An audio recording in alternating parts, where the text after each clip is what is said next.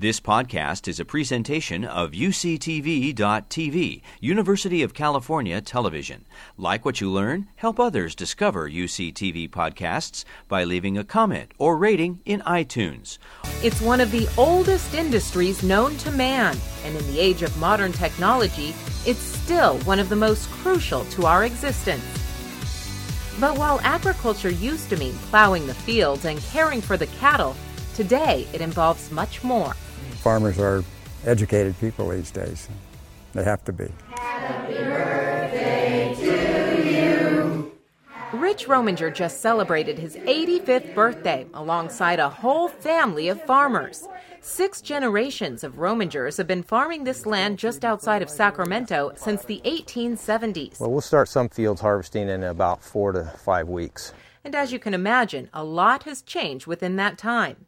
Aside from farming all of his life, Rominger has served as California's Secretary of Food and Agriculture and as Deputy Secretary at the U.S. Department of Agriculture in Washington, D.C. He's also a graduate of the nation's leading agriculture school, the University of California, Davis. His was the class of 1949. Now, when I went to school there, the only thing on the Davis campus was the College of Agriculture. So it wasn't until later in the 50s when it became a general campus. A lot of people in the urban environment don't really know that the fact that the pastas and the salsas and everything they get are all tomatoes that started at UC Davis. Rich's sons, Bruce and Rick, also attended UC Davis and followed in their father's footsteps, including maintaining a strong relationship with their alma mater, the research university that started literally as the satellite farm school for UC Berkeley. At the time, it was considered a risky, innovative idea born from students themselves. Over time, this student farm evolved into a major public research university, the University of California, Davis, and has since produced many leaders in the world of agriculture and many innovations that have changed farming as Rich Rominger used to know it. Well, this is an example right here with the tomatoes because Davis developed the mechanical harvester and also bred the varieties of tomatoes that could be mechanically harvested. The mechanical tomato harvester, invented at UC Davis more than 30 years ago, really was a game changer. Farmers used to hand-pick tomatoes. This machine enabled them to cover an acre of plants in just a half hour. While it replaced human labor at the time, it also led to a boom in tomato production, eventually employing more people than before, and making California's Central Valley the epicenter of tomato processing. UC Davis has been an incredible driver of the economy of California through its innovations in agriculture. Most of the crops that we grow in California have as their origin discoveries at UC Davis. Neil Van Alphen is the former dean of the College of Agricultural and Environmental Sciences at UC Davis. Chardonnay and Merlot. He grew up in California's Central Valley and understands the challenges and the changes farmers are facing today.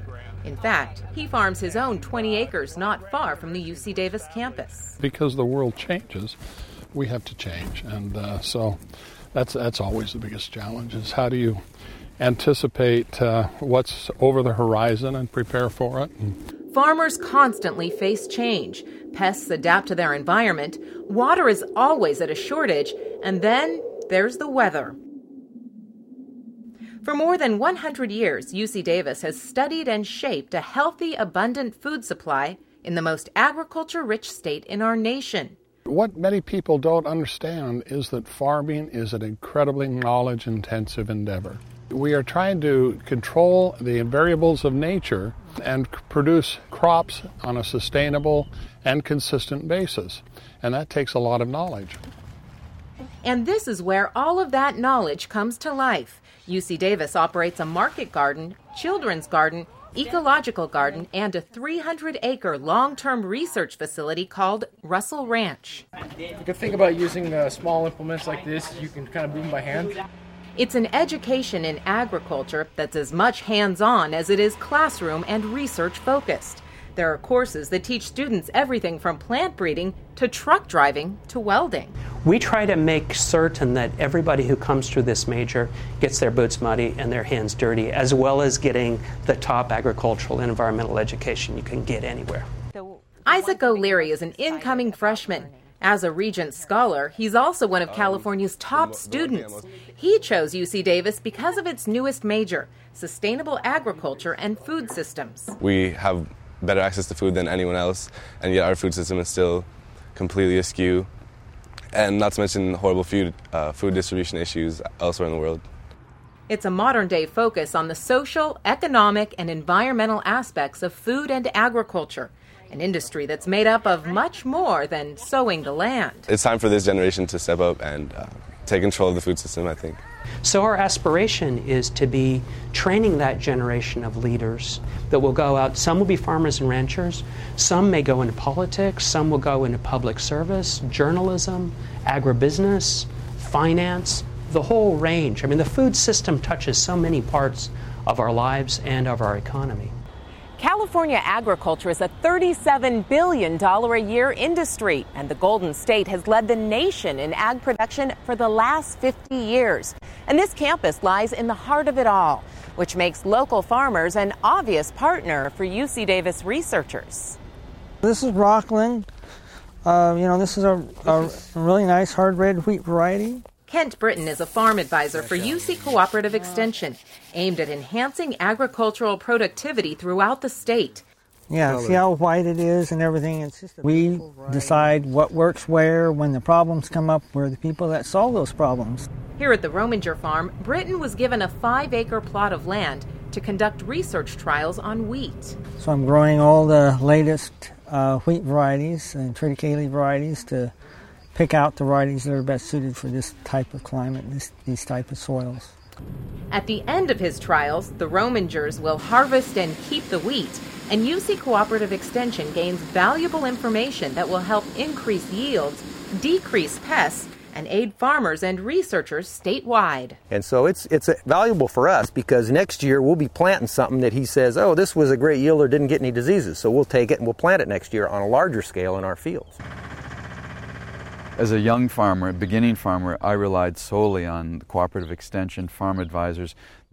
Just down the road is Sierra Orchards, farmed by Craig McNamara, who's very active in advocacy as well as education. As founder and president of the Center for Land-Based Learning, he works with UC Davis on teaching youth the importance of agriculture to our society.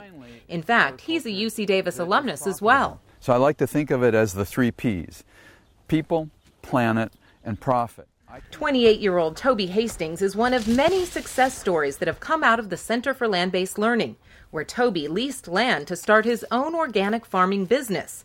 Free Spirit Farms now provides produce to 40 restaurants in San Francisco, and Hastings pays it forward by working with youngsters who visit the farm. Most of the kids have never been on a farm, and they don't really know what it's like to be a farmer. And I'm able to take them around, show them what day-to-day life is like for me, and do things like harvest and weed and pretty much anything I'd normally be doing.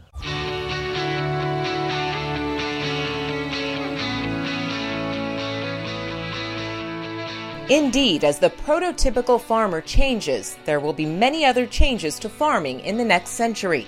Farmland itself is shrinking, while farming is taking a growing toll on our environment. At the same time, our population is growing too. Experts expect we'll have 9 billion mouths to feed by the year 2050.